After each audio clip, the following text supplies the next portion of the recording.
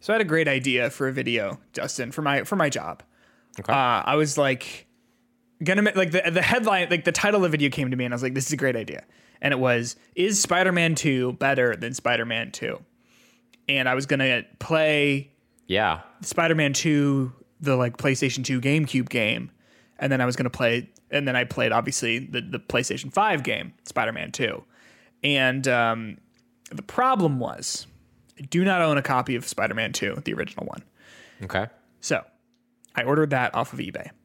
And I was like, I don't have PlayStation 2 controllers. I do have a PlayStation 2, but I don't have PlayStation 2 controllers. So I ordered those off of eBay. Okay. Yep. Knockoff ones that are wireless, by the way. Okay. Super easy. And then I was like, and I don't have a way to hook up my PlayStation 2 to my TV. So I ordered an HDMI adapter. What? About $65, $70 there. And I was like, this will be good. Took care of all the stuff I had to take care of in terms of my gaming this past week. And on Saturday, got it all set up. And I was like, all right, time to sit down with Spider-Man 2. Can't wait. And my PlayStation 2 disc reader is completely destroyed. So that's not happening, guys. Oh. Well, did you try to put it in your the Xbox? I know they talk a lot about just backwards compatibility. Just put it in there and it plays. For 1 second there, I was like, does that work? For 1 second, I was like, wait a second, does that work on the PS4s? Probably not, right? No, PS4, they'll probably charge you money just for doing that, for even trying. Does PS4 have backward compatibility? I don't think with PS2. Like, Probably not. I think you can put some PlayStation 3 games in there. Nope. You can't put any PlayStation 4 disc drive and hardware cannot read PS2 or PS3 discs. So the easiest way to access your favorite old games is PlayStation Plus Extra, Deluxe, whatever. Oh, I think I'm thinking of Assassin's Creed Black Flag, and they gave you like a digital copy when you bought the other one. So I got like the disc version on PS3, or vice versa, one of the two. Because I remember that was like my cross-gen experience. That was pretty cool. You know what I mean? Yeah. No. So I got a meeting tomorrow. I'm just gonna be like, guys, that's not happening. Well, better question for you. Yeah. What is better, Spider-Man 2 the movie or Spider-Man 2 the video game? 5, 4, 3, like the, 2, wait. 1. Which Spider-Man 2 the movie? Like Spider-Man 2 original movie. Spider-Man 2? The one based on the game you were gonna play. I'm gonna say Spider-Man 2 the movie probably is. Oh wow, that's shocking for me, at least. Oh really? Are you not a Raimi fan? It's not that I'm not a Raimi fan. I just feel like one is camp and cheese and the other one is just like a good fucking story. So but it's camp and cheese, but like underneath the camp and cheese, you know, underneath the camp and cheese is a delightful nacho. Yeah, it's a little soggy. With a little good story. Soggy in 2023. You know, it's like that bottom nacho that got a little too much of the stuff on it. You kind of peel away. It's like, it's a little floppy, but... In 2023, I've watched Spider-Man 1, 2, and 3. They hold up. 2 holds up really well. I mean, 2 holds up really well with the lens of I'm watching an older movie. It's 1-year-old movie. You know what I mean? Yeah, I think obviously, like, I'm not going to make an argument that is like a bad movie. But I feel like that is a movie that is like a product of his time, more so 1,000%. than like, I think shows its age in a way that is a little bit more clear than something like, I think like the first Iron Man came out like probably 5 years after that, maybe more, but like not that much more, right? And like that is a movie that I think you could still watch today and be like, yeah, this is pretty much the same way how movies are made now, versus Spider-Man 1, 2, and 3, which are like just older, and even like their time. The Amazing Spider-Man 2 is not a great movie, but I feel like it feels more modern and watchable today than that. But wow, you think the story is better in Spider-Man 2 than it is in Spider-Man 2? In Spider-Man 2, what I really like are the two Spider-Men, and then in Spider-Man 2, what I really like are I was going to try and think of another 2 thing to say. Like better, like not better necessarily. The 8 legs. But I think I prefer the story of someone grappling with who they're supposed to be and that sort of stuff more than the problems in the Spider-Man 2 game. Not that I dislike this. Obviously, I think the story in Spider-Man 2 is the fucking game is very good. But like for me personally, the beats and stuff of Spider-Man 2 the movie hit better. And also, unfortunately, Spider-Man 2 the game does not have the song "Vindicated" by Dashboard Confessional playing over the credits. I'm sorry. It's Return Me a New Nemo Kid. It was a teaser for Spider-Man 3. It's Hitbox.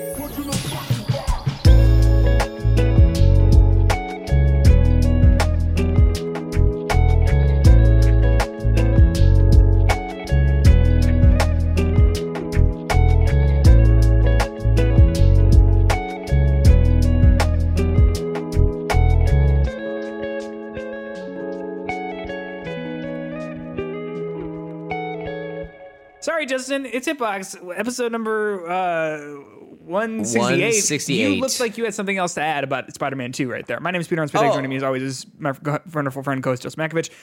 What did you have to add? I'm so sorry. I didn't mean to cut you off. It just felt right. Oh, no. It was just, I was going to say, do you like Doc Ock better in the game or Spider-Man or the movie? I'll be honest. I don't like him in either, really.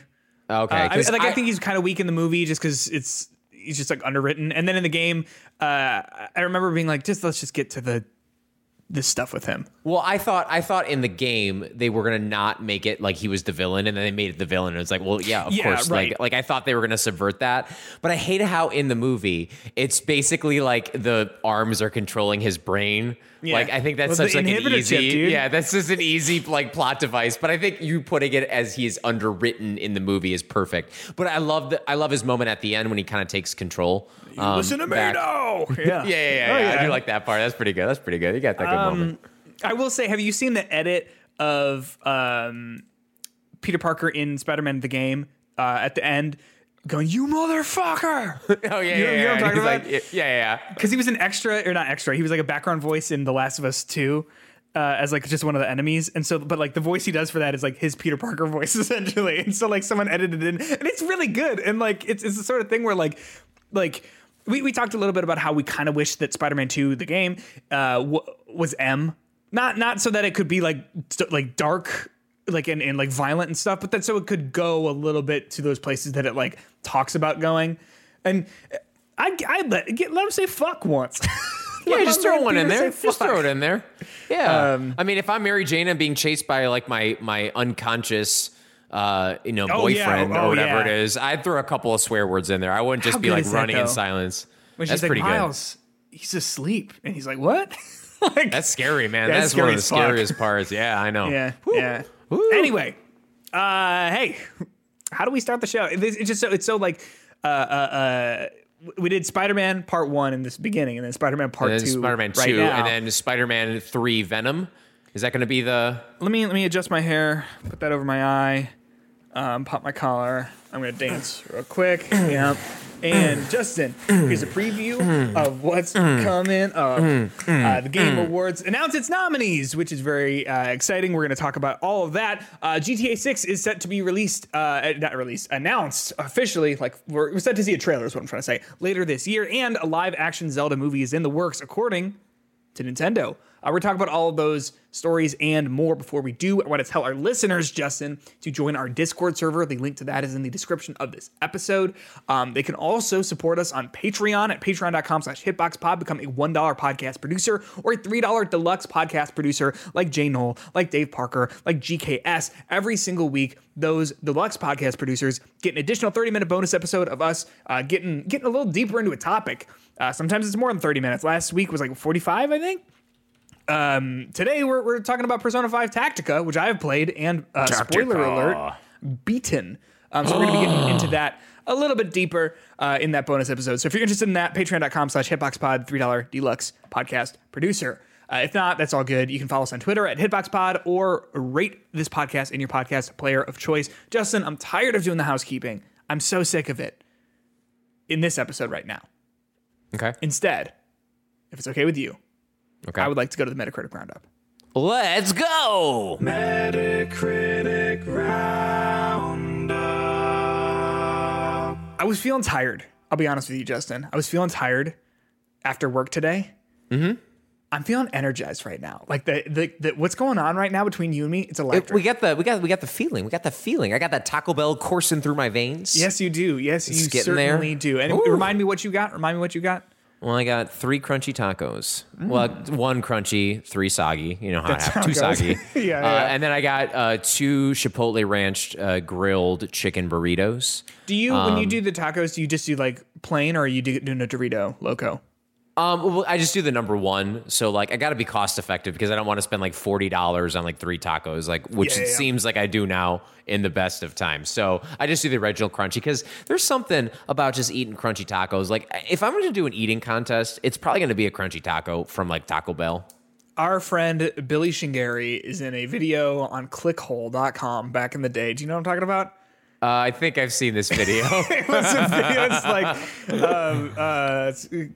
it's a joke, but it's like a son comes out to his father is gay.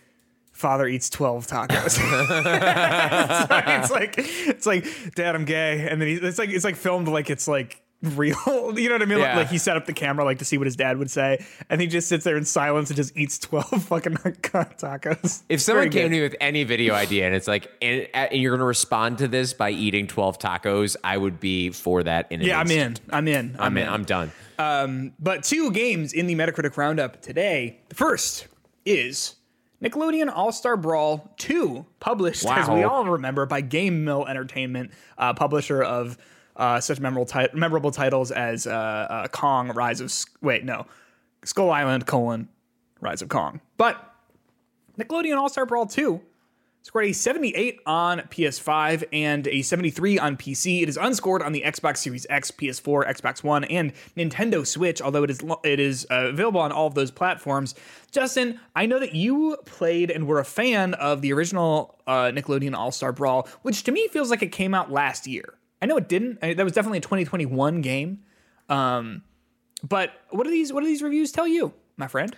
I think it tells me you see, looking at the reviews, it tells me it's pretty similar to the first game, but everything I see about the game shows me that it's pretty much a step up in almost every single way. Yes.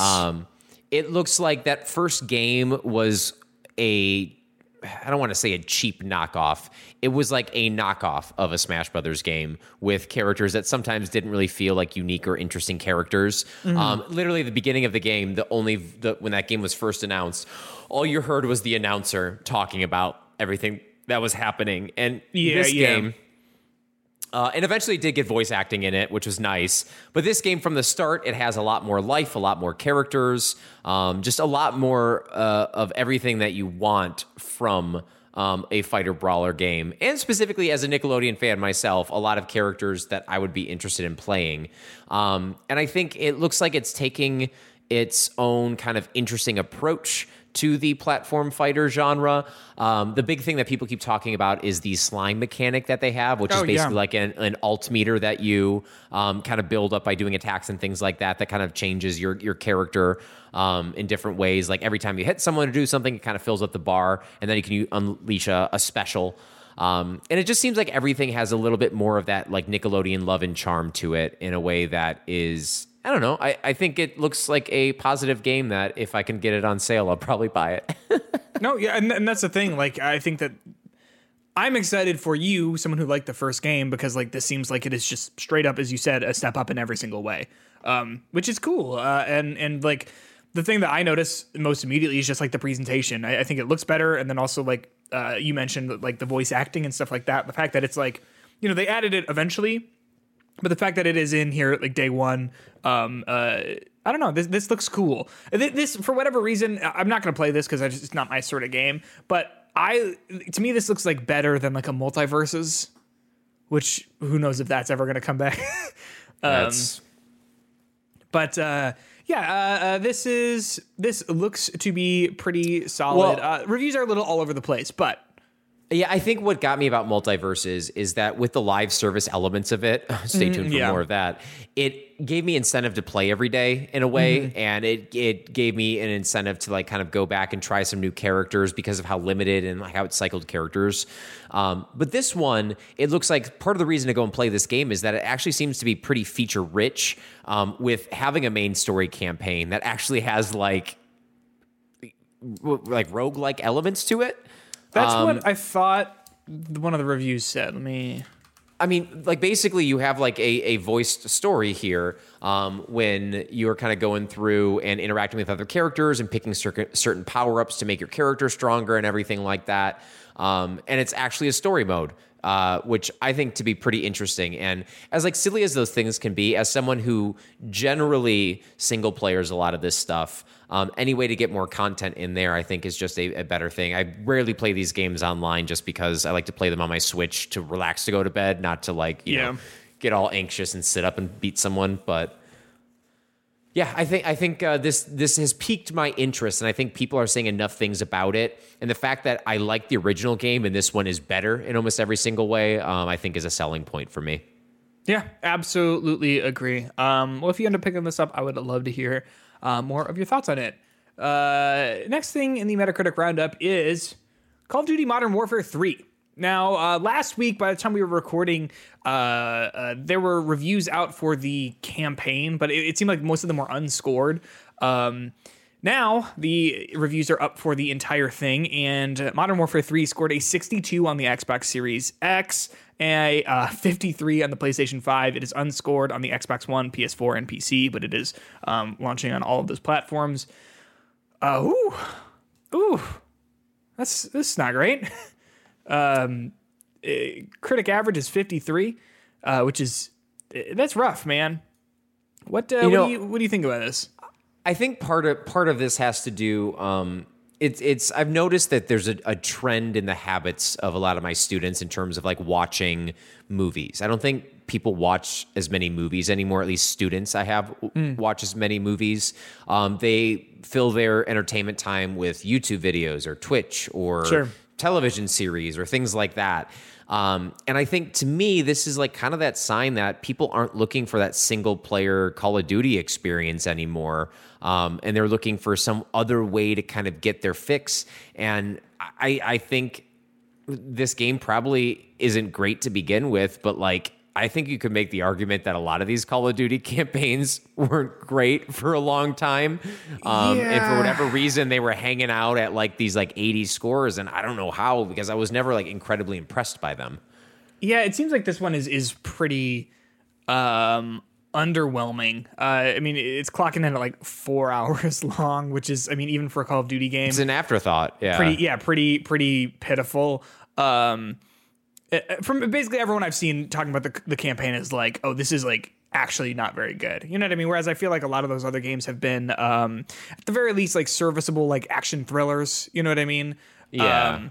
It's just, I feel like with this game and with last year's Modern Warfare 2, they've just not been on their game in terms of like making interesting stories, or even if it's like, okay, so this one, to my understanding, goes back to Makarov, who was like the villain of like the original Modern Warfare trilogy, but like it doesn't do anything with that. And I think there's a no Russian mission in this game as well, but it's on an airplane as opposed to being in the airport. But like it's just not that impactful because like it feels like it's being done as like a cheap way of like, hey, remember this? And everyone's kind of like, yeah, I remember.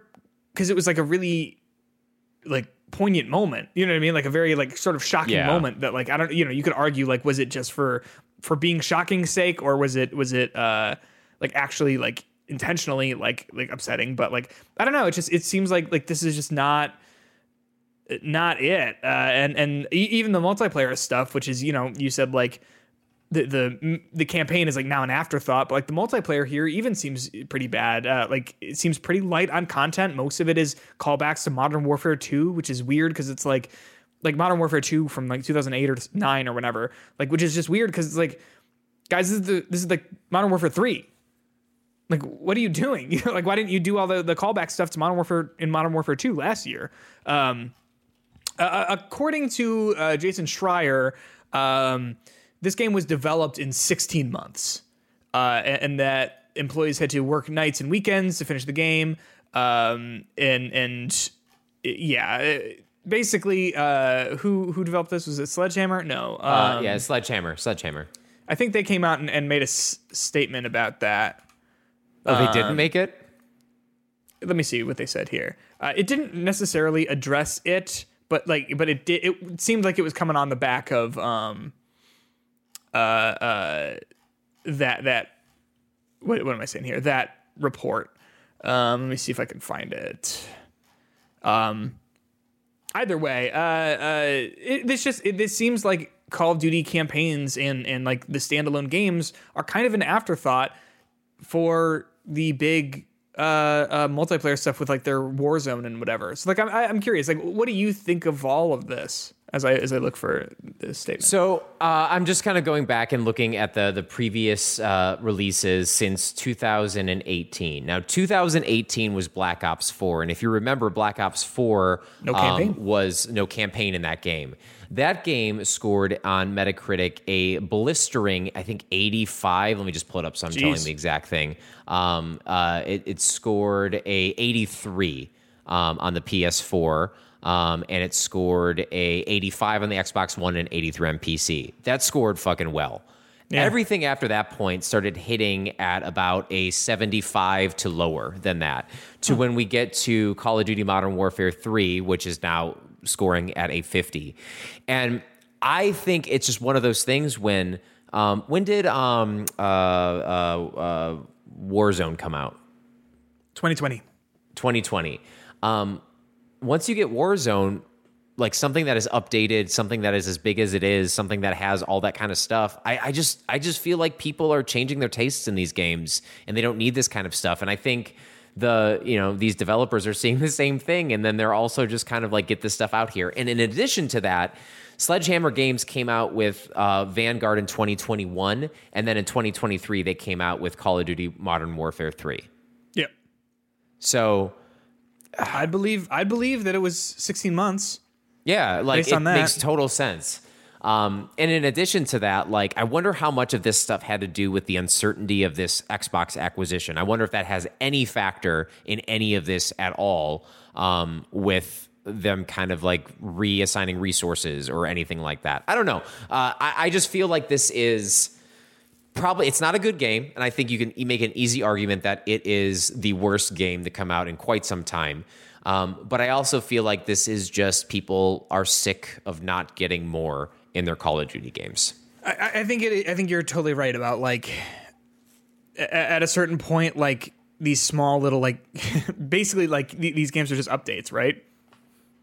And, like, at a certain point that, yeah, it is going to be, like, enough for people back in the day, but, like, now I think people are just over it, and I think people are tired of paying a lot of money, because it's got to be $70, right? It's not 60. Probably. But like, yeah, it's just like, I think people are overspending that sort of money for something that is just not that substantial. You know what I mean? Yeah. On Amazon, it is $69.99. Yeah. Okay. So nice. $70. Like, that's like a lot for a 4-hour campaign in a multiplayer that apparently what I saw was like a bunch of the maps were being taken down because the spawns were just fucking broken and terrible.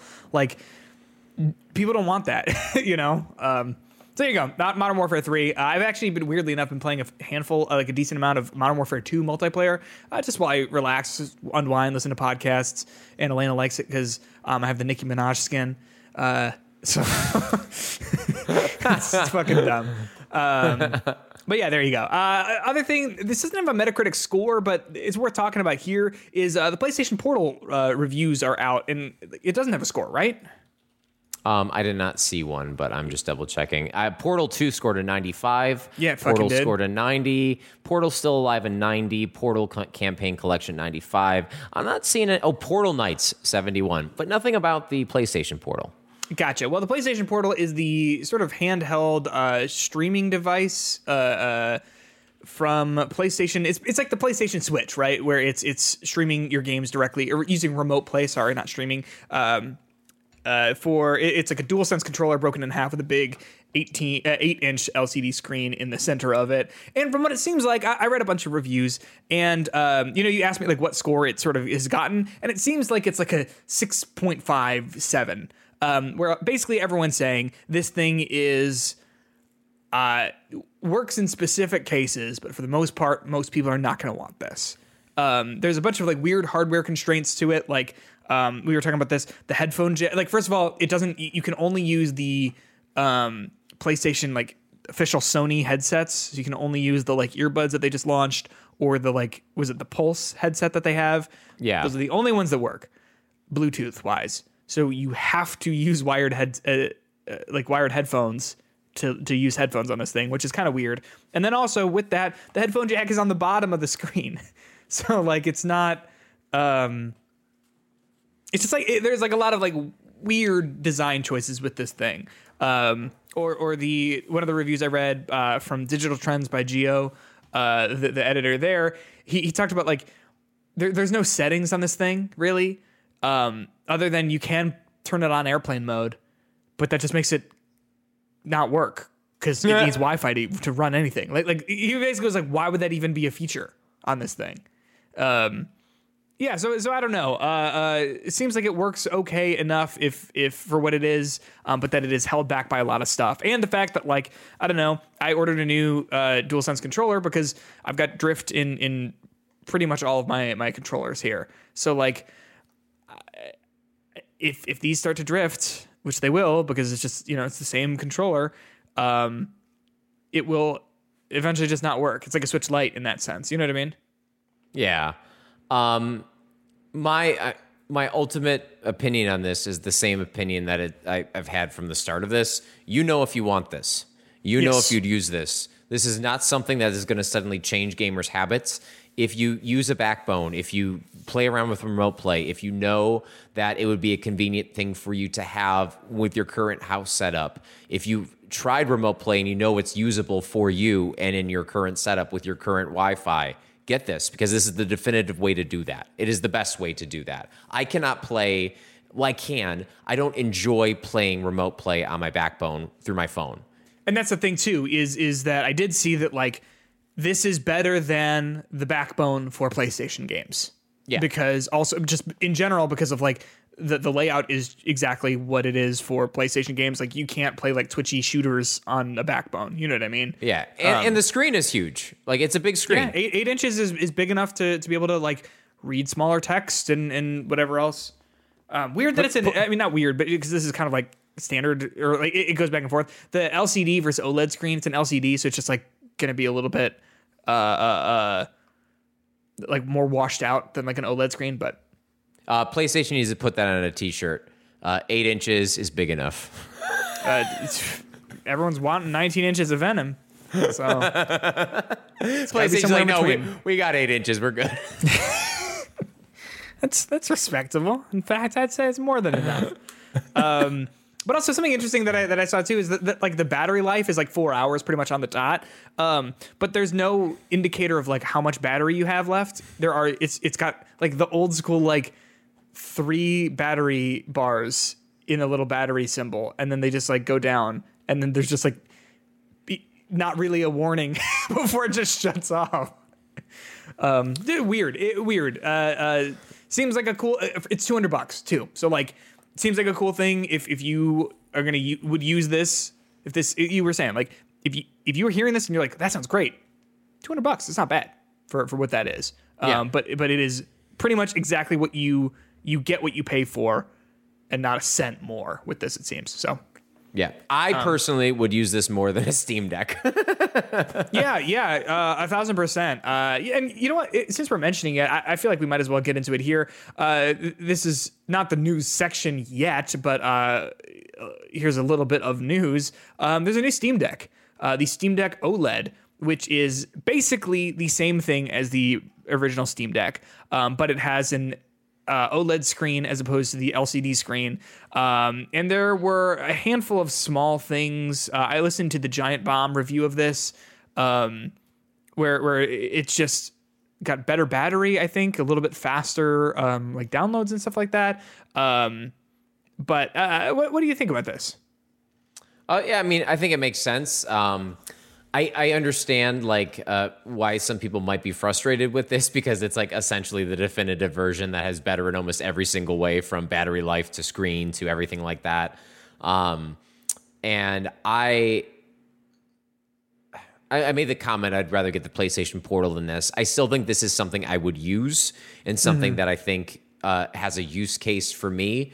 And I every once in a while I think in my head, like, should I get a Steam Deck? And this one looks like, out of all of them, the one that I would probably want to get.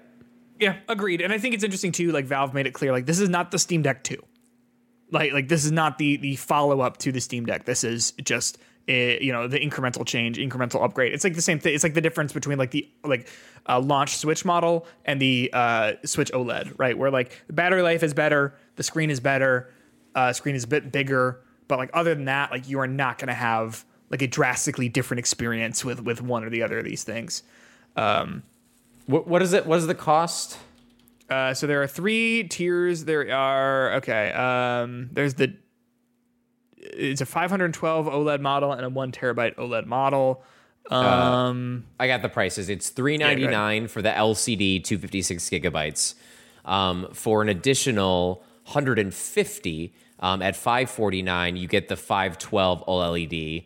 And then for an additional $100, you get the 1 terabyte OLED with it. So it's $600 for the 1 terabyte one? $649 for it. It's not bad. Which, hey, not bad.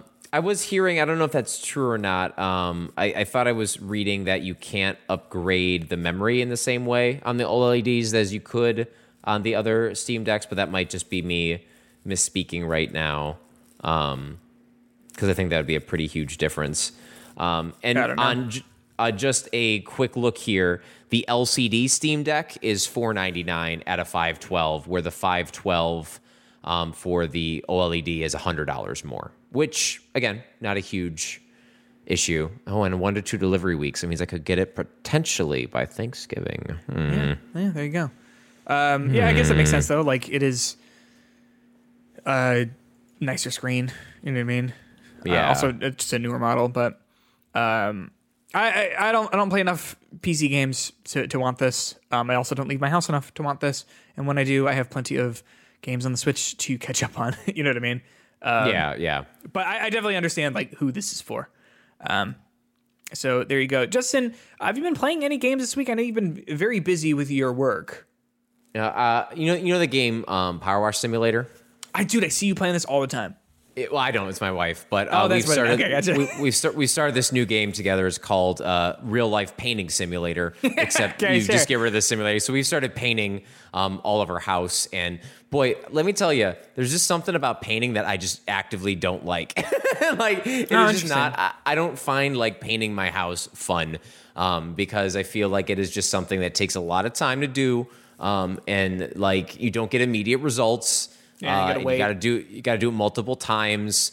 I remember, and this is no knock on this profession. When I was in college, I worked at a movie theater, I worked at a warehouse, and I worked as a speech coach. And out of all those jobs, I constantly enjoyed being a speech coach more than those other 2 jobs.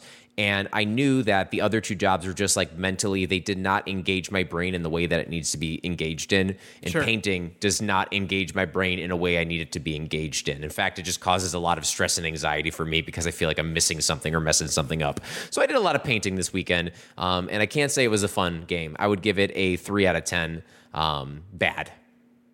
That's kind of where I would put Horizon Forbidden West. Ouch! Wow! No, wow, three. man! I think not even a three is harsh. Splatoon. Not even a Splatoon reference with that. But in all seriousness, I did play Mario Wonder. I have you played more of that since you put it down that first time? Me and Elena picked it up, played it for 30 minutes, and went, I think we're done. I think that's it. I honestly, I don't want to implore you. I think you need to play that game on your own. I do not think that game. So that's the thing. We're going to talk about Game Award nominations. It was nominated for Best Family Game, and I simply disagree. I think that if you play that with other people, you are going to have a way worse time than if you play it on your own. I'm going to play it on my own a little bit, but I've got some traveling I got to do. But like, Yeah, I think that like on its own, it's probably way better because you're like unfurling the puzzle of each level. But when you're playing with your friend, like with me and Elena, it's just like we just want to like have fun platforming stuff to do, you know? Yeah, and I do not think that's the way it should be intended to be played. And I think if you play it like with someone who's like a younger gamer, you give them Nabbit and you have them go, I honestly think they'll be bored. Yeah. Because it's like I'm trying to search for how to find the Wonder Seed or find the secret stuff, but like the best levels are the hard platforming levels in the game.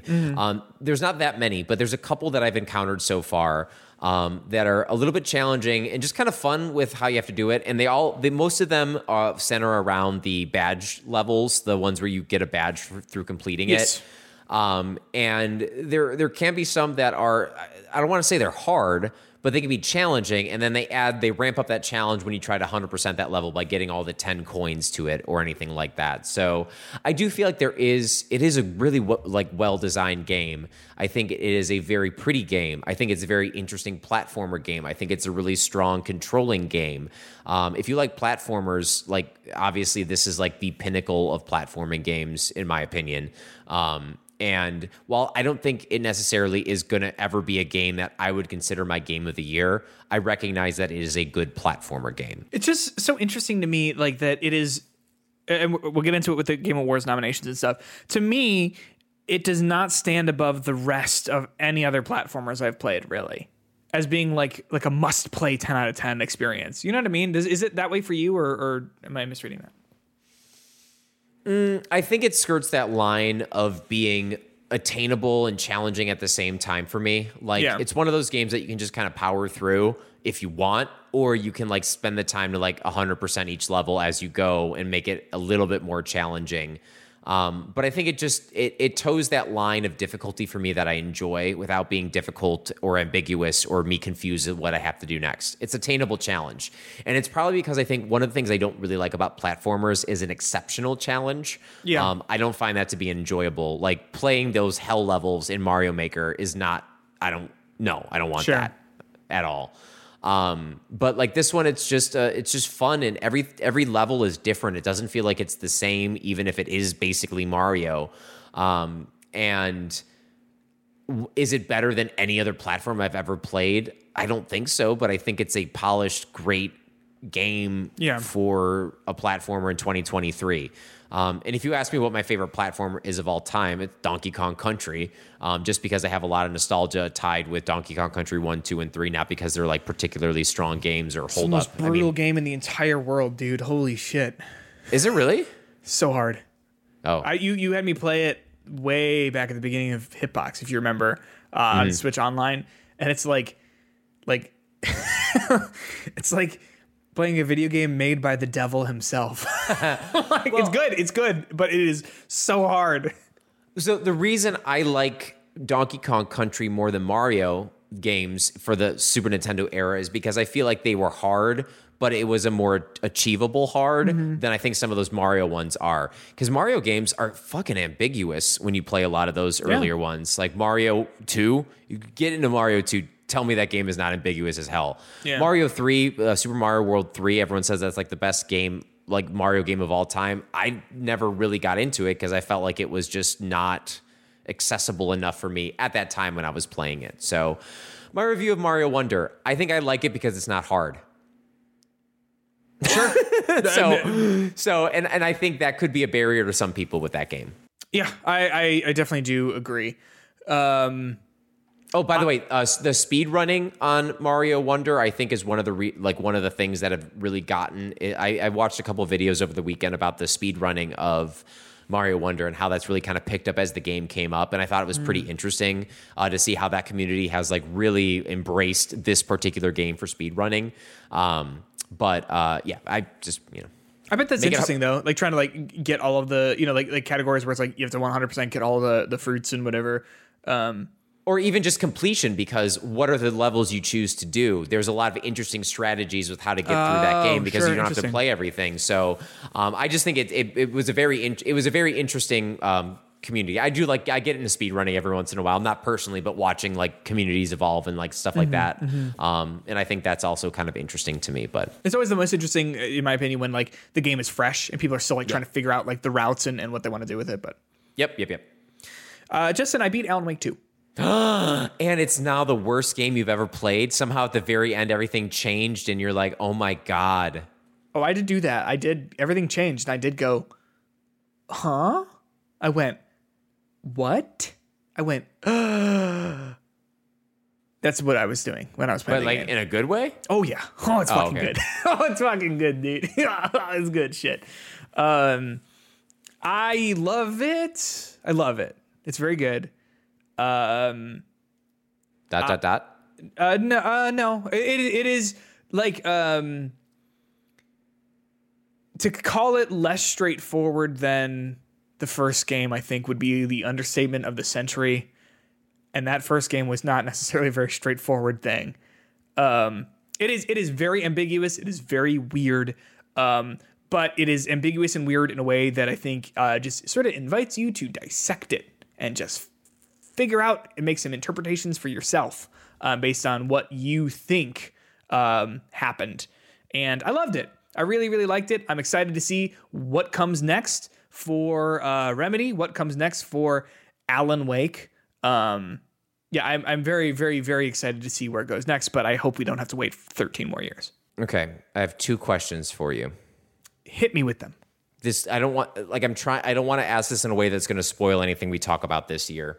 Yep. Yet, because we will talk about this. Mm-hmm. Is this game better than The Last of Us Part 2? Probably not, in my opinion. Okay. Is this a game that I'm going to think about a lot? Yes. Well, even the fact that you kind of like iffy, that helps you with my headspace. Okay. Second question. Is this game better than Dead Space 2?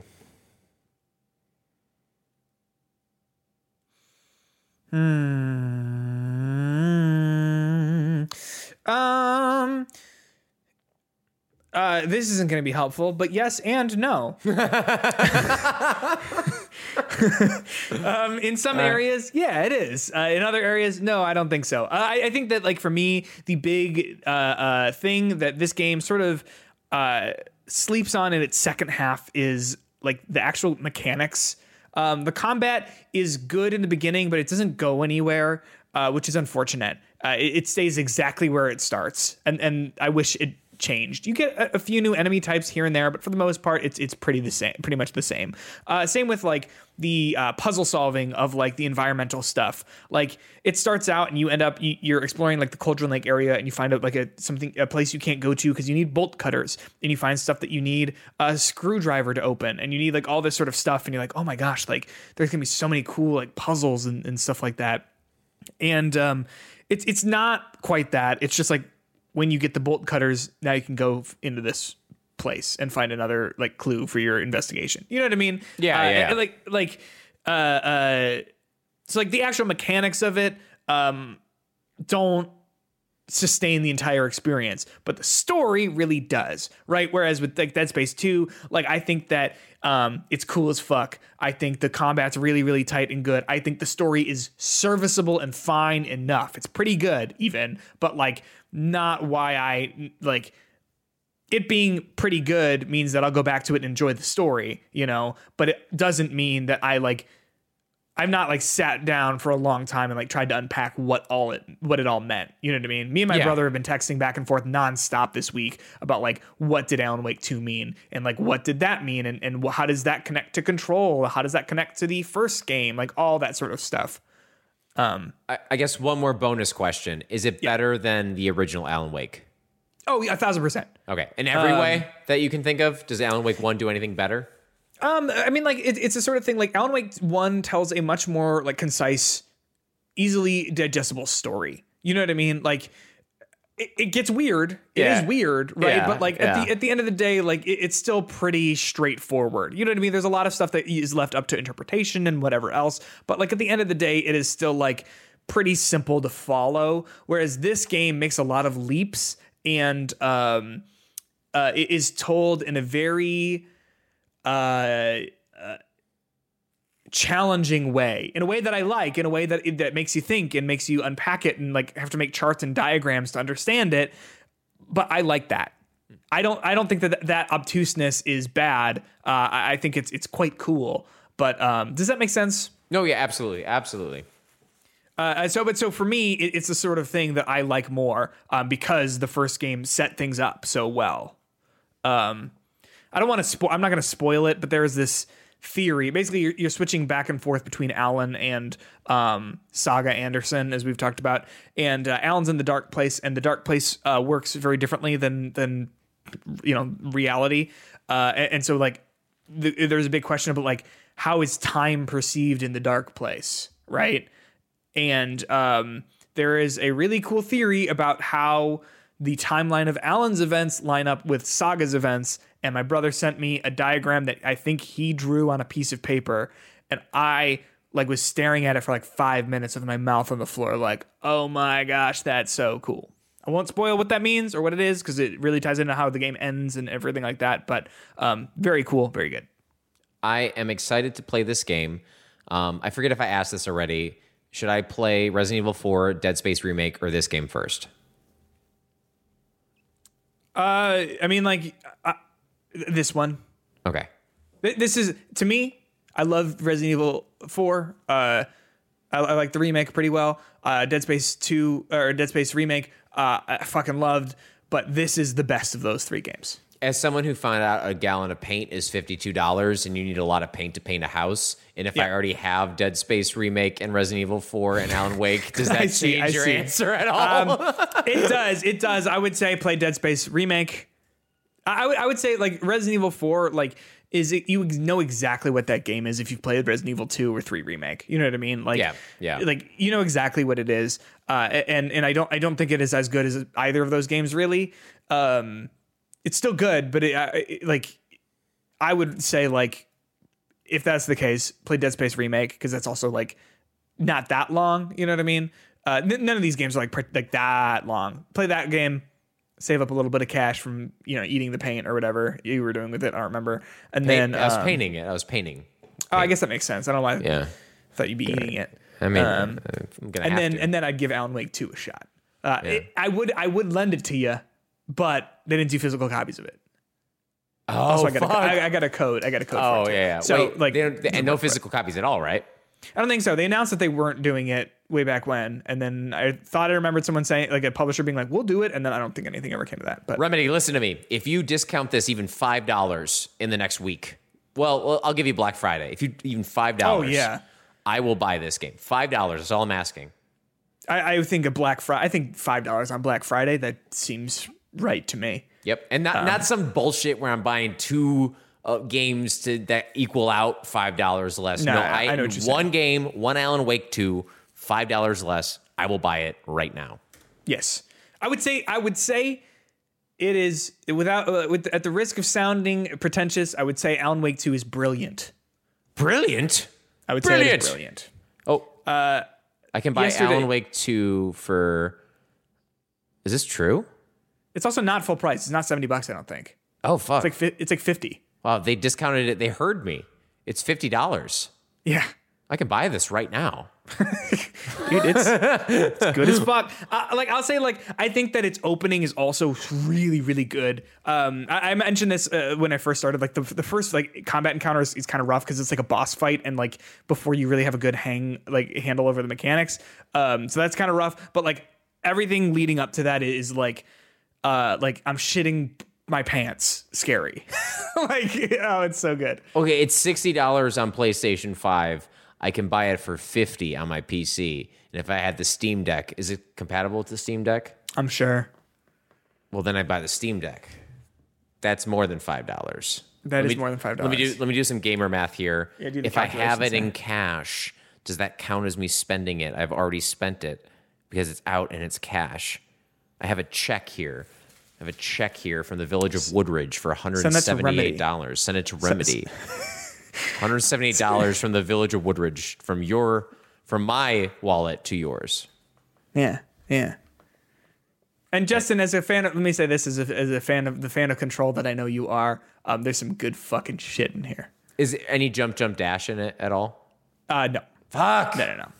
It controls like Resident Evil 2 remake. You're trying to sell me on this game or what? Do you not like Resident Evil 2 remake? It's not a jump dash game, Peter. It's true. It is not a jump dash game.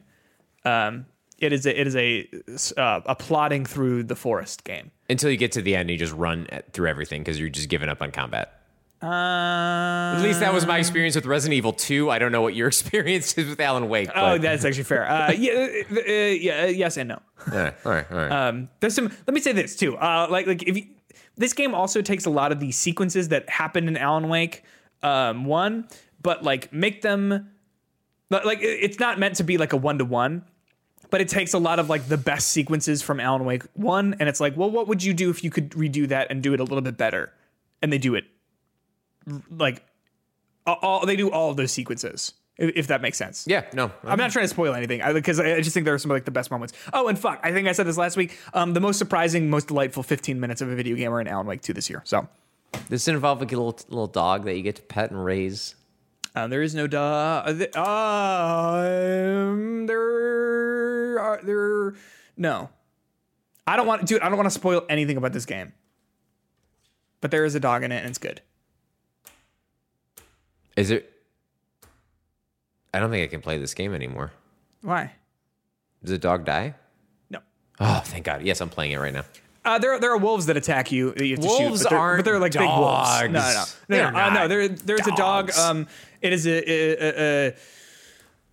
I don't want to say anything. It's good. Okay. It's a payoff to a whole quest that like it's fucking great, man. Okay.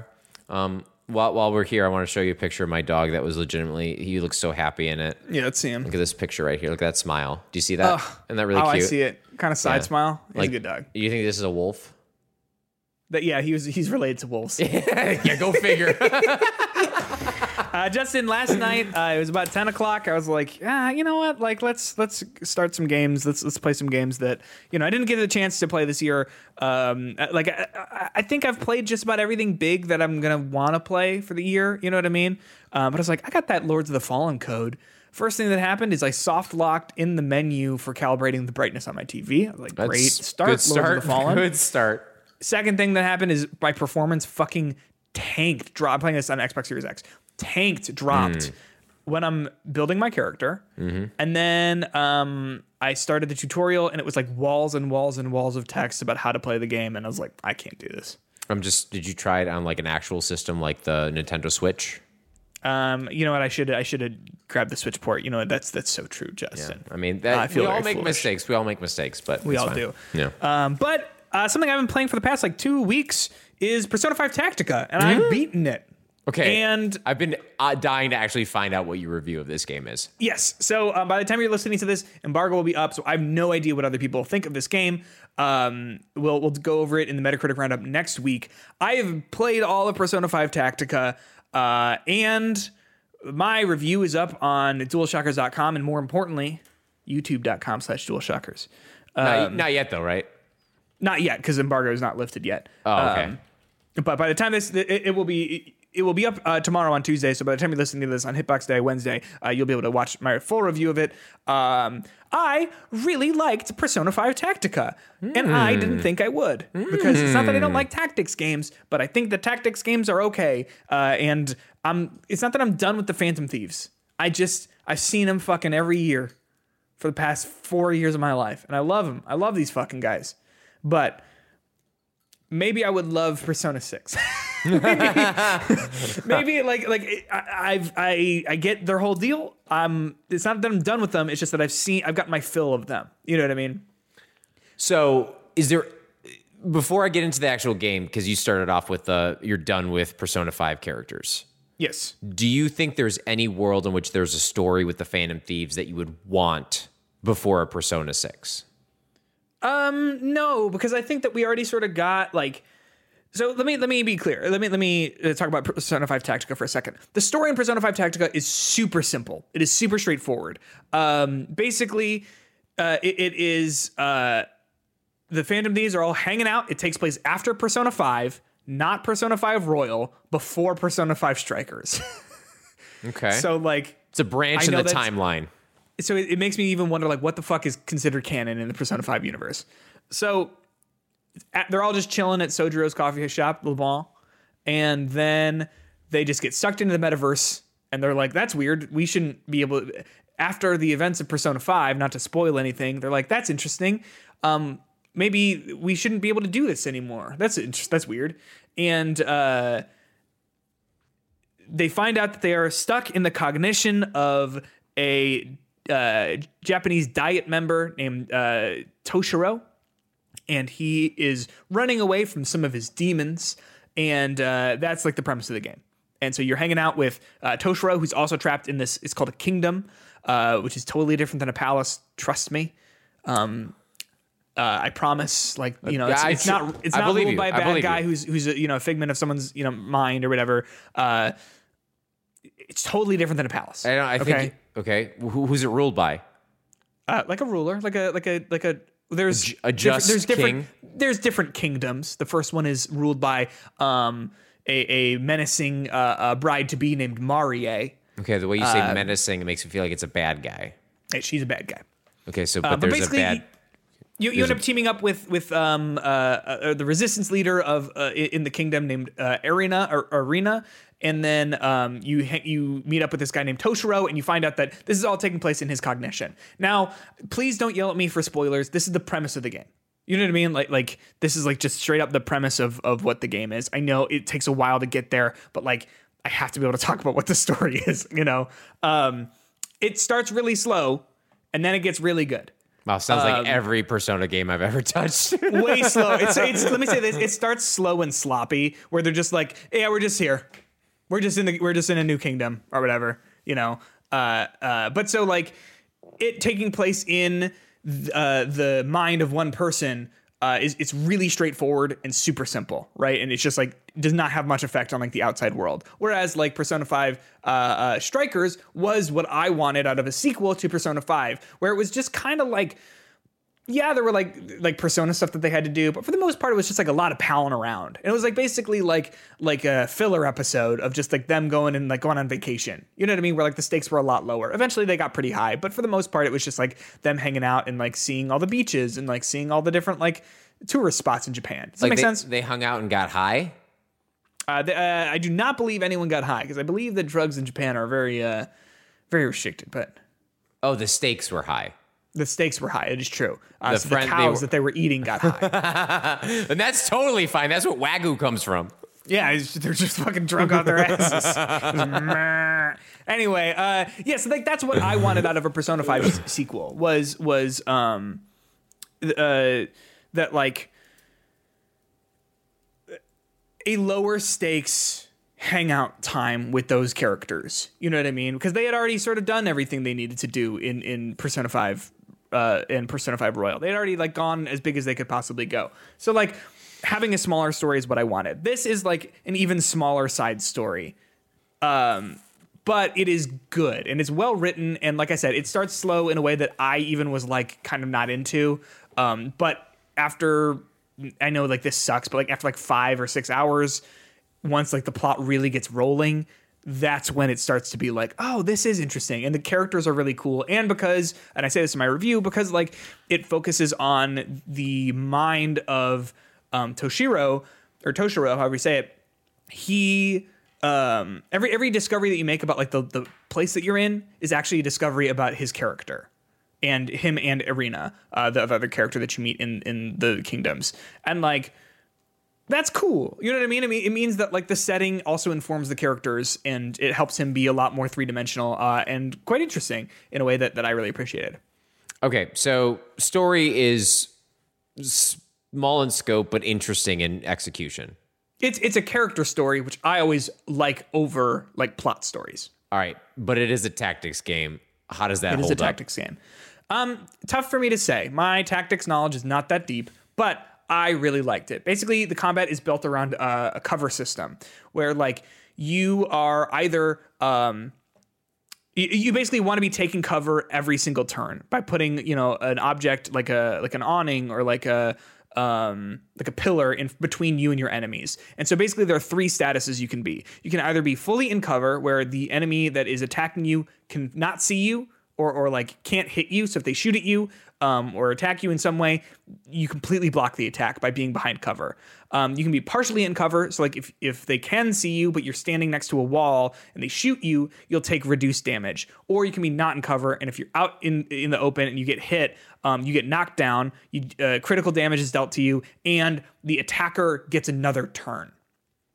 So like that's how the cover system works, and that applies to both you and the enemies. So basically the game is all about trying to knock the enemies out into the open so that you can do the one more attacks, like attack them, hit them like critically while they're out and about, so that you can get an extra turn and like chain as many of those extra turns together as possible. Also, like when an enemy is knocked down, you can do like the all-out attacks from Persona 5, where like everyone like attacks all at once. But you basically have to surround the enemy, and you can surround them in as big a triangle. But there's only 3 characters on the level at a time, by the way. So like you have to make a triangle around the enemy, and the bigger the triangle, the more enemies that are encompassed inside of it. You can do like heavy damage to all enemies that are inside it. Mostly, you're most often going to kill them all. It's like that's what the game is about. It's about like the tactics are about like using that cover system to not get hit, while also knocking enemies out of cover so that you can get as many turns as possible in one go, and then doing these all-out attacks, which just like deal the most damage possible. Does that make sense? Yeah, absolutely. So it doesn't seem like widely different from other tactics games for the most part. Is there anything that you can like call to, like with your limited knowledge, that would make it unique to other tactics games? So I don't really know. It's tough for me to say, right? That cover system seemed unique to me, where it's like if you're out in the open, you're fucked. And if you are able to hit enemies out in the open, you are able to just like stack turns on top of each other to the point where like if you can do it right, you can basically beat a lot of encounters in like 2 turns, a lot of the earlier encounters at the very least, in like 1 or 2 turns, just by playing your cards right and by being smart about like how you're gonna go about things. And then on top of that, like your characters, like you have the 2 basic moves that are just like a melee attack that knocks characters back, and like a gun attack, and each different character's gun does like a different thing. So like I think Ryuji has like a big shotgun, and so that knocks people back because it's just like a big blast, and it fires in like a V, as opposed to like Joker, who's got like a longer range pistol, but it only hits one enemy at a time. Does that make sense? Yeah. And then on top of that, every character has personas, right? So you can use, fireballs if you're Anne, or like if you're Morgana, you can use your wind powers to like sweep enemies out from cover from afar, so you don't have to be up next to them to knock them out of cover.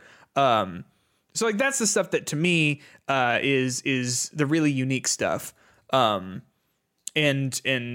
yeah, it's cool. It's interesting. It's simple, but I like it. Can you custom? The complexity comes from new enemy types and new terrain types and all that sort of stuff, where like the ideas of the game are simple, but they get more complex by adding not new mechanics, but new variables.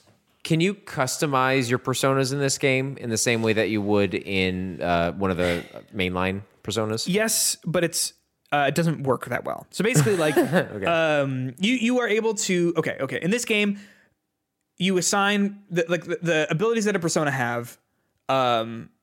When they're assigned, that character gets those persona abilities. They're way less than the amount that you can like stack into a persona in like the base game. But like, so like, let's say a persona has 2 abilities. If you give that to a character, they get those 2 abilities on top of the abilities they already have.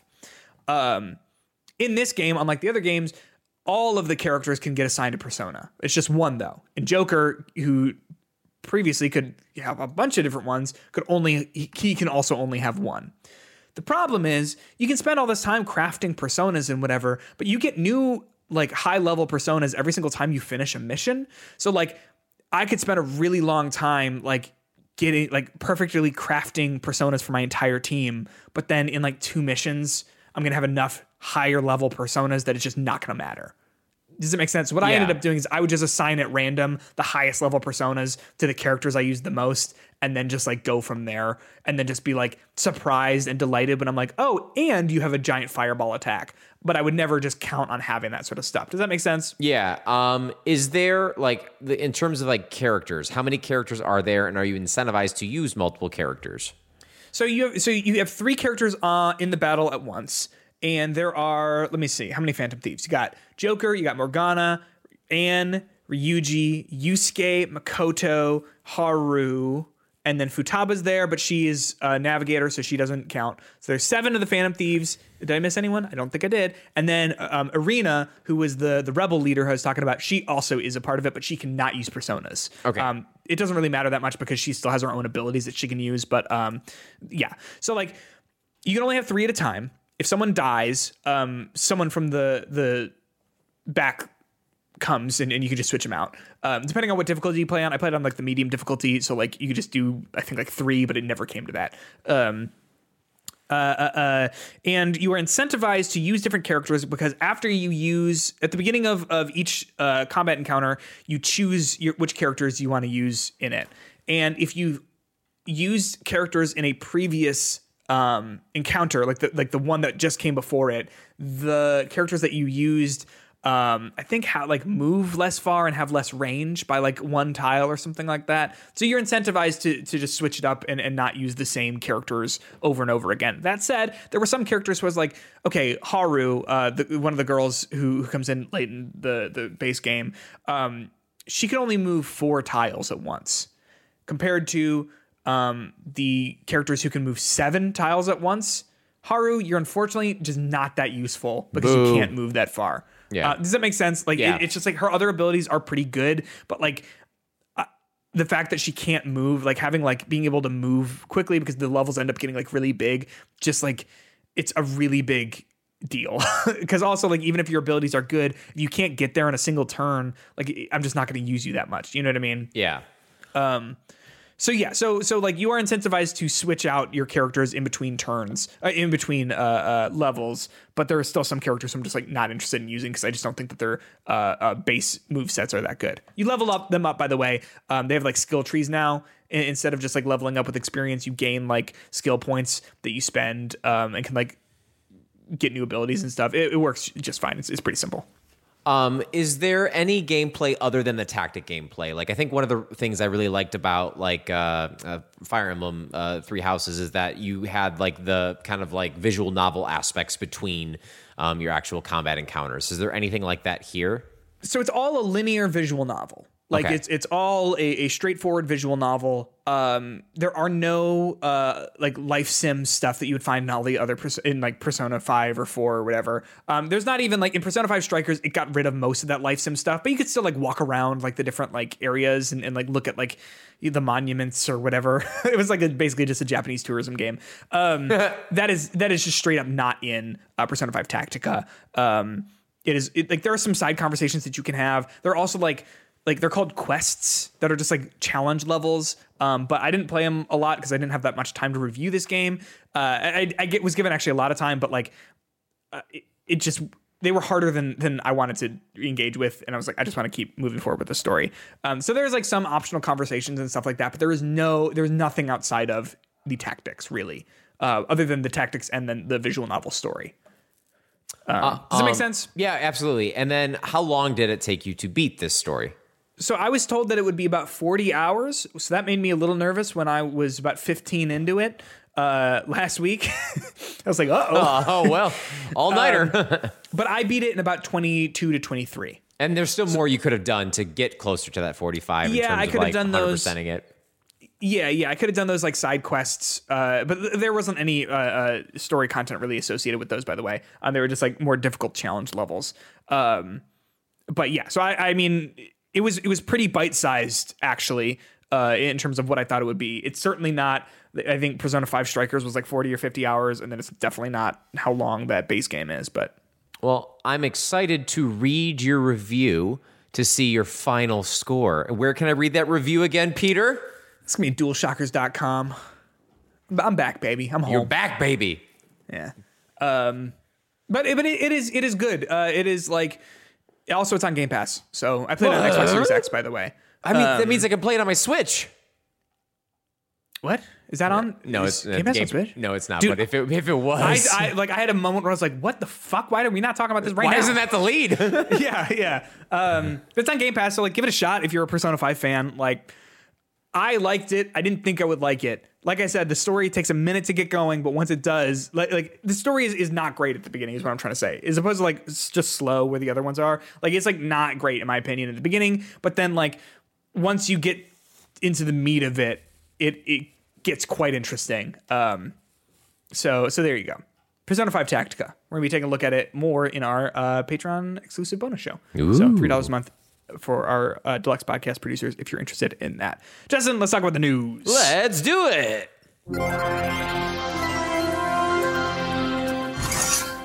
I think the biggest thing here, 8 inches of PlayStation, right? I guess. The big thing today, let me say this, was the fact that the Game Awards nominees have been announced. And we're not going to go that deep into it in this episode because I think we'll probably end up doing like an exclusive for this or something like that. But Justin, they did announce all 31 categories, and I have something exciting to announce. I will be there in person this year. You're kidding me. No, yeah, I'm going to be there in person. Are you wearing a tuxedo?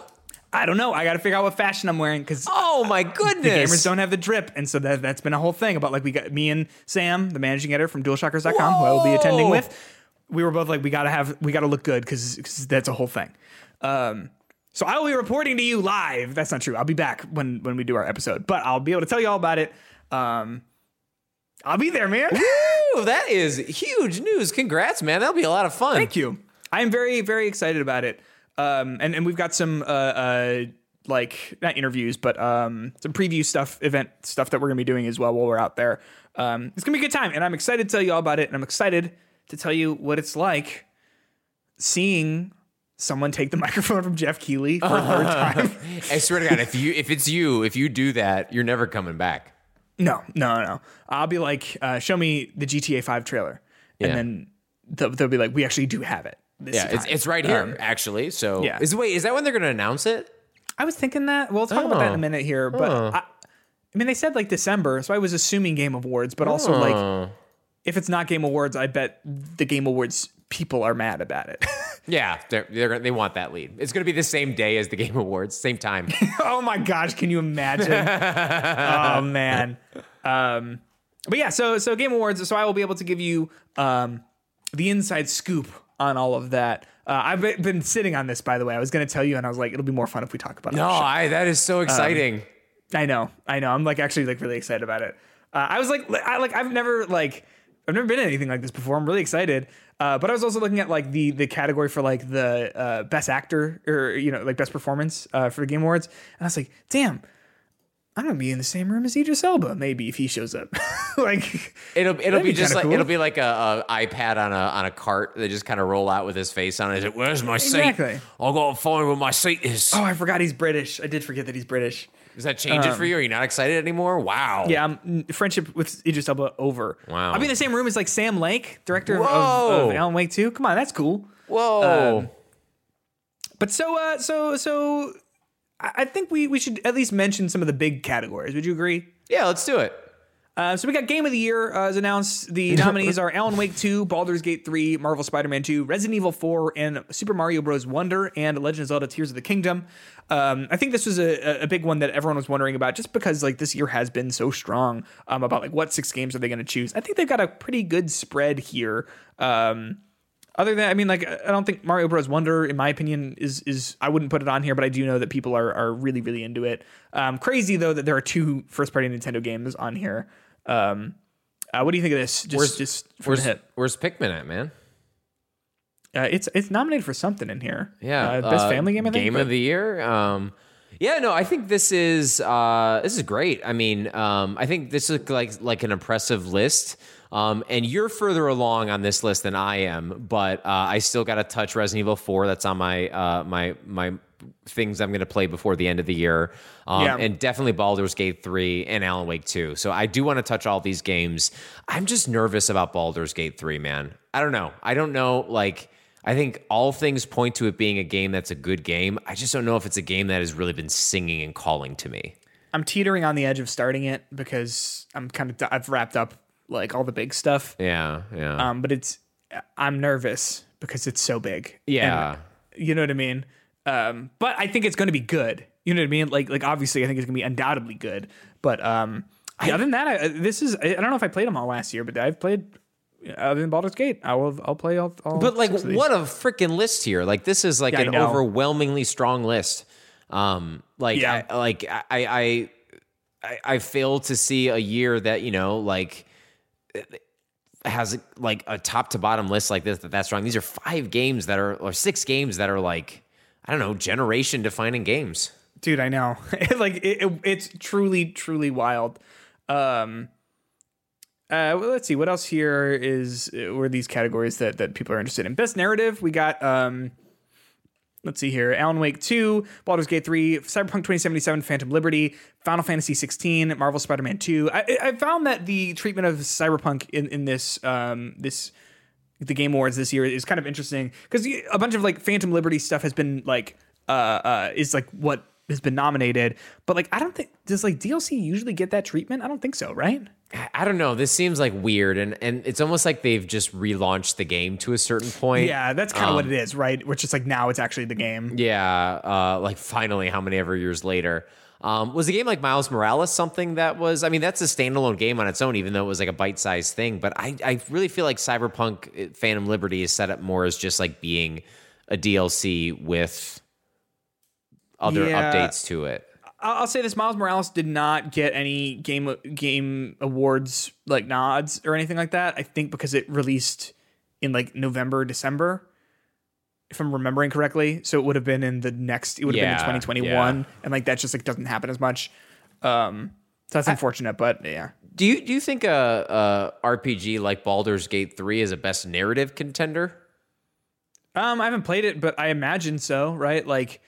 The narrative in that game has to be impressive to draw you in, right? The different narratives, the different elements of writing with it, right? Like, I'd say so. Yeah, I guess it's called for outstanding storytelling and narrative development in a game. I think by adding narrative development, I just don't necessarily consider that to be, when I think of a narrative game, I think that's more of like this kind of A to B story. Like, this is the story. Yeah. That one seems more like your story is what you write.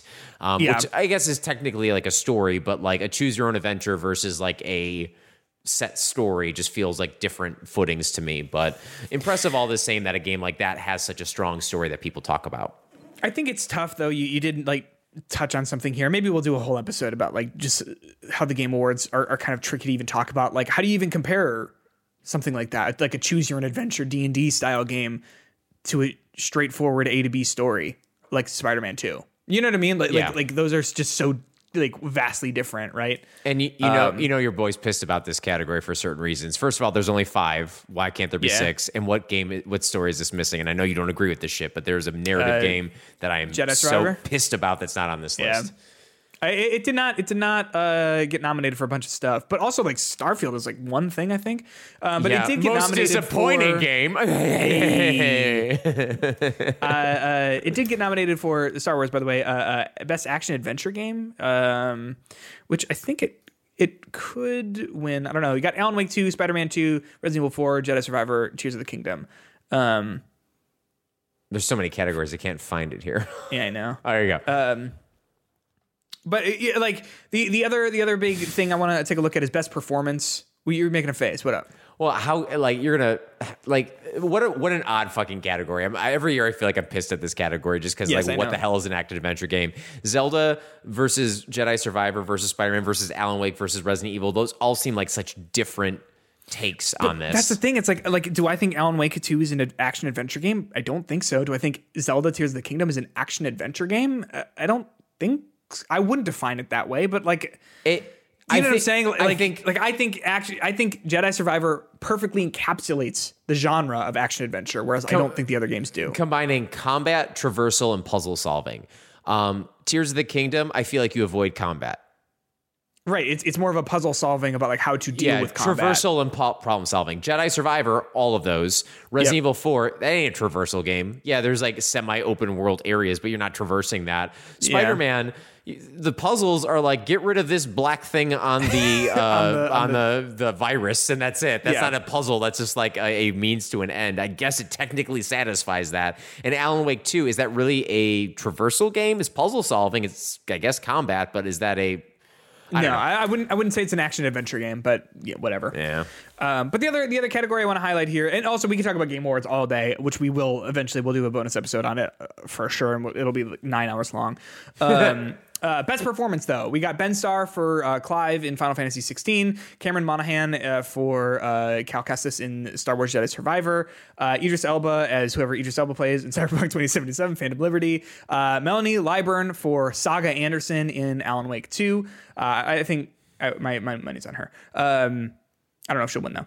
Neil Newbin for Astarion, I think, the vampire in Baldur's Gate 3. People love Neil Newbern.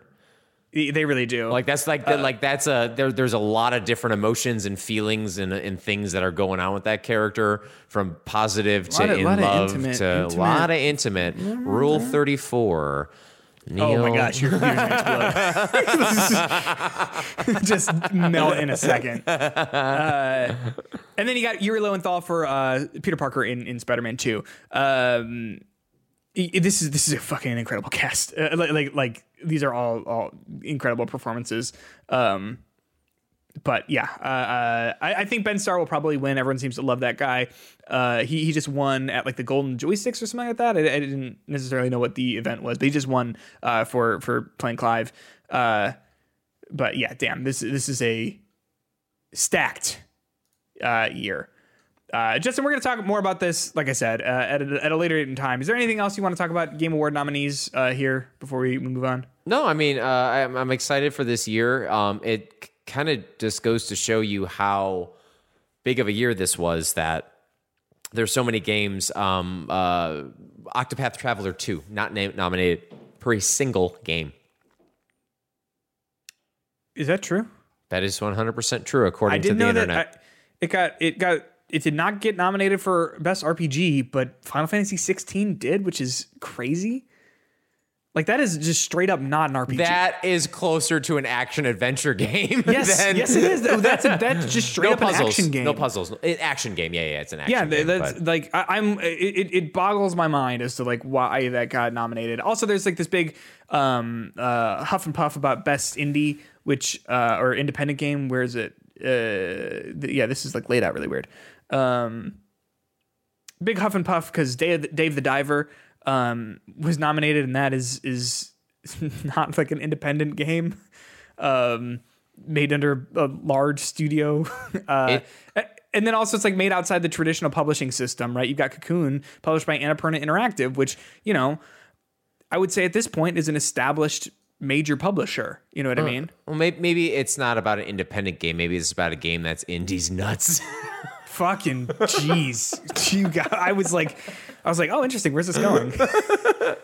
But you know, if you wanted to even talk about this though, like independent outside of the traditional publisher system, Larian Studios self-published Baldur's Gate 3. Is that an indie game? Or are we just going off of fucking what feels like an indie game? What game looks like it's bad? You know, like it's like a pixely game. What? That's an indie game. Put like Venba I would put on this. Did Venba get nominated? It did. It got nominated for where is it? Games for Impact. Okay, yeah. That's makes sense. Along with Chia and Chance of Senar. So I have no fucking idea where I'm going with this. Oh, I'm Venba for me on that one. I would actually agree. I think Venba was a very moving experience. I really liked Chia. I really liked Chance of Senar. I never got your review on Goodbye Volcano High. I got to get to it, dude. I'm going to sit down with Elena and I'm going to be like, what do we want to do? Are we doing Baldur's Gate? Are we doing Volcano High?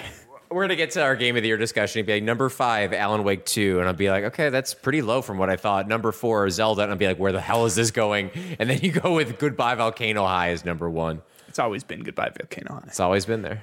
Always. Justin, let's for a moment talk about Grand Theft Auto 6. According to Rockstar, they are going to be showing the first trailer for GTA 6 in December, in early December. So a lot of people are thinking that is going to be for the Game Awards. There's no real information as to what to expect other than like the leaks that we've heard about. Like, is it like a Bonnie and Clyde sort of like crime thriller romance set in Vice City? There were the leaks last summer showing some stuff, some early dev footage and whatever. But Justin, what do you think of this? I imagine you're excited as a fan of Grand Theft Auto.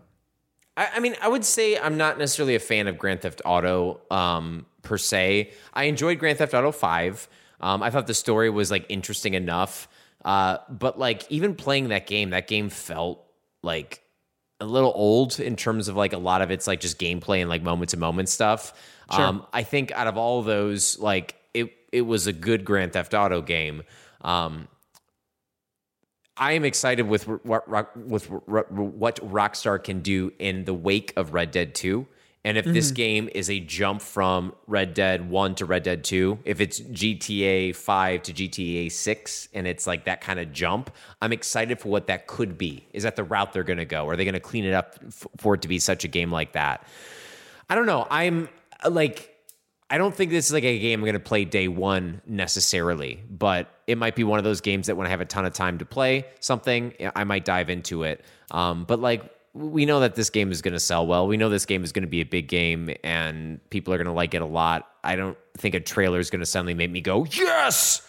Yes! Right, yeah, because that's the thing. Like, I've never really played one of these games before. I've never really played a Rockstar game before. I have, but like not like seriously, you know. I don't think a trailer is going to make me be like, I can't believe this. I had no idea what GTA would be.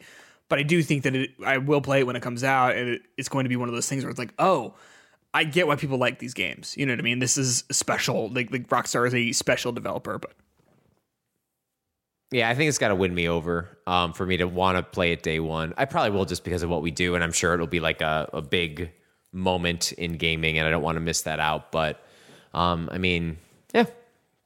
No shit, it's coming out, you know. Right, that's the thing. It's like this has sort of been what's the word? Like this has been this has been inevitable for a long time, but it's exciting to finally know and that something is in the works. So yeah, I think to expect it at the Game Awards is makes a lot of sense. Imagine being so big and so like powerful as a developer that you don't have to like have a fun color behind your announcement, just black and white. That's all you need. Text. Yep. Yeah. And the announcement is there will be a trailer in a month and a half. Yep, that's it. Like it's insane. That's it. It's insane. Yeah. Speaking of Mass Effect for N7 Day, after laying a bunch of people off, unfortunately, Electronic Arts decided to show off a new teaser trailer for the next Mass Effect game that shows someone wearing an N7 jacket and like a motorcycle helmet, brandish a gun, turn around, and then cut to just Mass Effect logo. That said, Jeff Grubb said that, according to his source, that we can expect Mass Effect 5 in 2029, 6 years from now, which makes sense. So far, we've seen 2 minutes of footage of this game. And it's not even footage of the game. We've just like every single year for November 7th, we just get nothing. We just get like seriously a teaser trailer for nothing. It's like, okay, just to remind you, Mass Effect, in fact, does still exist. But what does this make you think? I mean, I love me some Mass Effect. I was surprised at how into it I was when the Legendary edition came out, and I replayed that first game, and I really was back into that world, back into that story. As old games as it could be, that is an old fucking game. I still was like just enthralled by playing it again.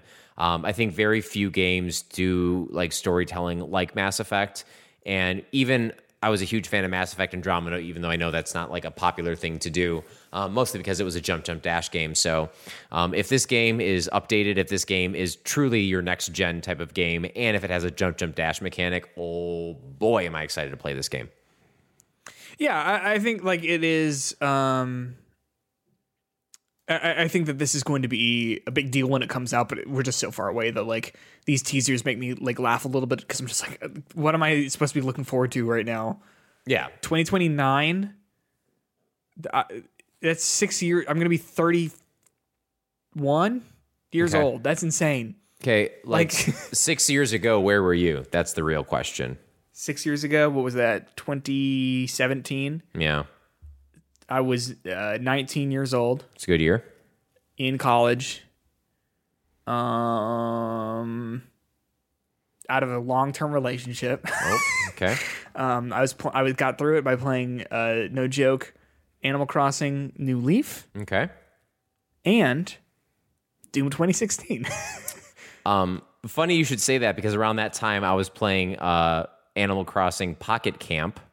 It looks like that's what I was still playing at that point. Was I living?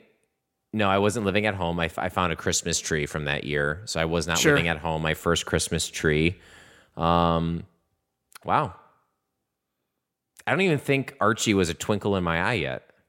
I don't think so. I mean, he was still alive because he's been alive for 100 years. He's eternal, obviously. No, he was in the middle of his working phase. It was before his forced retirement. Yeah. Justin, let's talk about Nintendo. More specifically, let's talk about The Legend of Zelda. More specifically, let's talk about the live-action Legend of Zelda movie that apparently is happening. We were blessed with a tweet, and it's always a tweet. Yeah, how does every good Nintendo tweet start? This is Miyamoto, which makes me laugh because it makes me feel like he took the phone. You know what I mean? He took the phone out of the hands of whoever was tweeting. This is Miyamoto. I've been working on the live-action film of The Legend of Zelda for many years now with Avi Arad-san, who has produced many mega-hit films. I have asked Avi-san to produce this film with me. We now have officially started the development of the film with Nintendo itself heavily involved in the production. It will take time until its completion, but I hope you look forward to seeing it. Just wild that this happened on Tuesday at 4 p.m. What the fuck? So we got a live action Zelda movie coming out produced by Avi Arad, who the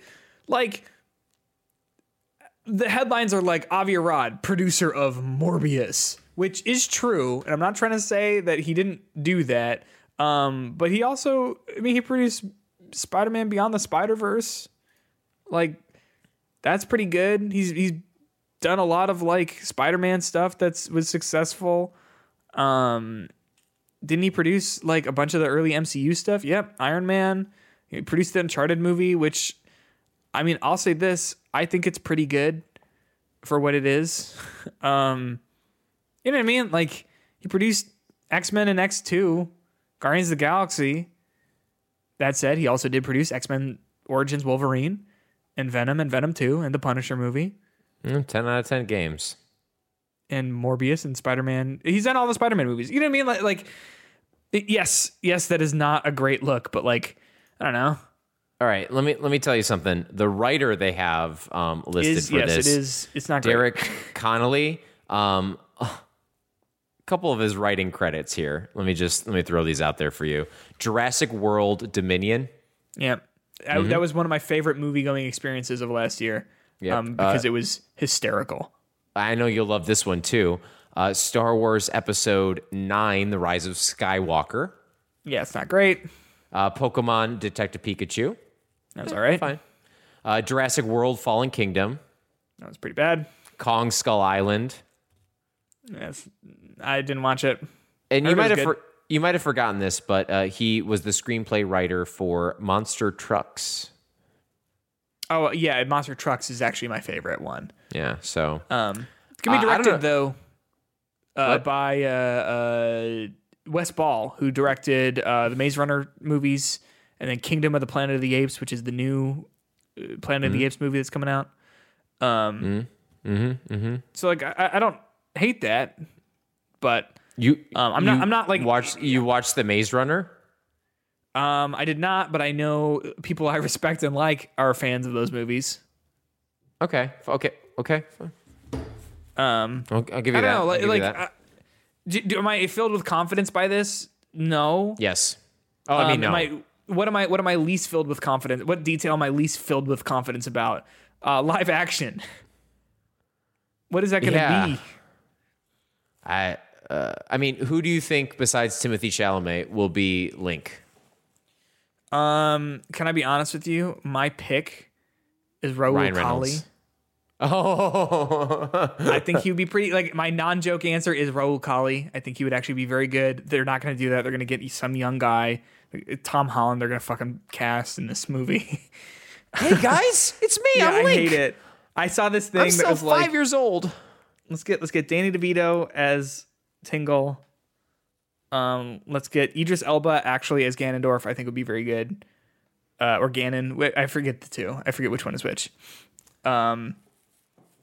I I saw this thing that was like, oh my gosh, it's a live action movie. Their line is going to be like, Zelda, you go left, I'll go right. Tingle, you just keep being Tingle. I'm like, fuck, that's All gonna right. be in there. It's going to be in there. I think you're missing a very obvious choice for Ganondorf. Tell me. Nick Cage. Sold. I'd watch it. I think that would be 10 out of 10 casting right there. I came up with this. This came to me in a dream. The Great Deku Tree played by Vin Diesel. He's good at being a big. I am Deku Tree. Yeah, there you go. I am Deku Tree. Oh, you're gonna make me go and start jamming up to Vin Diesel music now. That's what we're gonna do. That's what we're gonna end the show. Vin Diesel music. Oh, I forgot that he does that. You know, I think about I think this about is on my morning playlist. Bruce Willis's music. Does it just feel that jam? Oh, I feel it. I like that. Let's imagine him wearing like big sunglasses.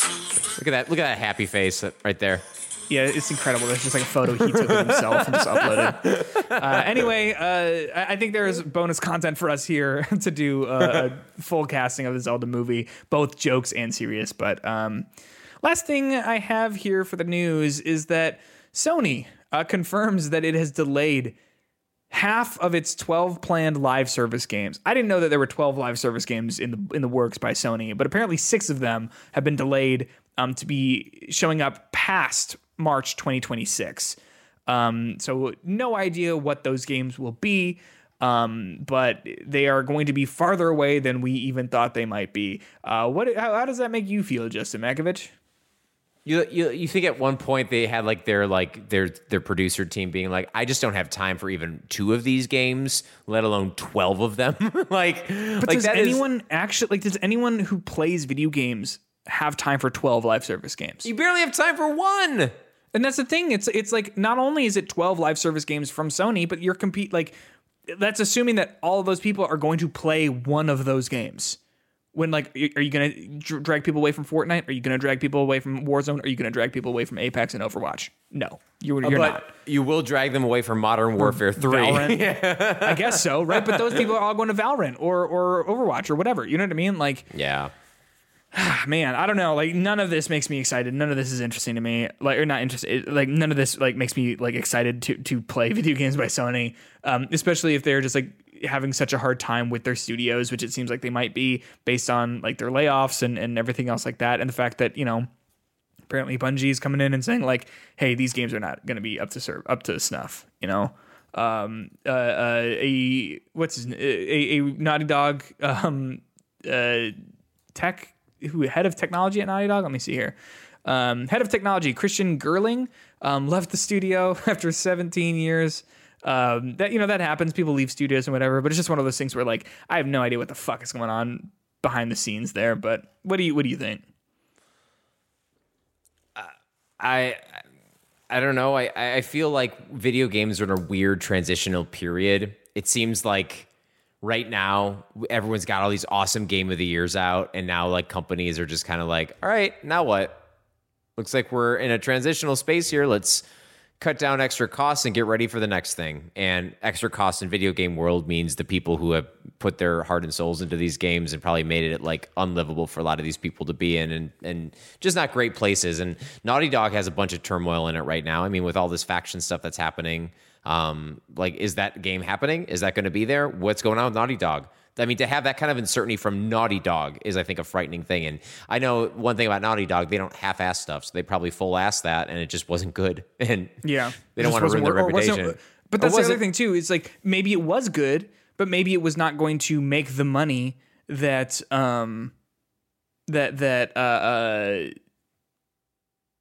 Sony wanted. You know what I mean? And so maybe that's what wasn't sustainable about it from Bungie. It's just it's a fine enough game, but in terms of what it is going to be in terms of Or Sony was pulling a Dead Space 3 on it and being this is what you got to do with your game, and telling Naughty Dog how to make a game and fit into the live service model. Yeah. Just a nightmare. And WB Games recently said we're leaning hard into our live service games. And it's fuck, you guys are making that Suicide Squad game. Don't make that game. Looks like a wonderful 2016 game right there. Yeah, exactly. It does. So that's the news. That's the end of our episode. Thank you so much for listening. If you were interested in hearing even more thoughts on Persona 5 Tactica, you can find that at patreon.com/hitboxpod by becoming a $3 deluxe podcast producer, following in the shoes of J. Null, Dave Parker, and GKS. If you can't donate to us monetarily there, all good. Give us a follow on Twitter at twitter.com/hitboxpod. Rate this podcast in your podcast player of choice. Join our Discord server. The link to that is in the description of this episode. Justin, am I forgetting anything? You're forgetting that you're an awesome human being who I'm very jealous of, because you'd be at the Game Awards wearing, I don't know, like, I imagine you just wearing like this, like, just kick-ass suit, probably like a very interesting, like, kind of like jacket going on. I texted my friend Kevin. You know Kevin. I was like, I need fashion advice because I need to actually look good. I'm excited to share all of it with you because I know that you will be very interested in it and excited to hear it all, and share it all with our listeners as well, because I imagine I'll have some little insights to share about just what happens at the Game Awards. And what kind of food do they serve? Do they have popcorn? Does it smell good in there? Does Jeff Keighley as tall as I think he is? I truly don't know. I imagine they do not sell food there, right? Because it's like an award show. I'll also probably be doing like some work. Like I imagine like I'll have like a laptop out to edit some stuff that I worked on. Because like I'm going to be doing like I think we're going to try and get me to do like little interviews with people. So like I'll probably have to be doing like little snippets of stuff, like editing that like during the actual show. But like so much of that show like is like art, high quality art. It's just a lot of good, another Warhammer video game. Great. Let's watch this. Anyway, we will catch you next week for even more video game news. Always remember, old games are old. Bye. Bye.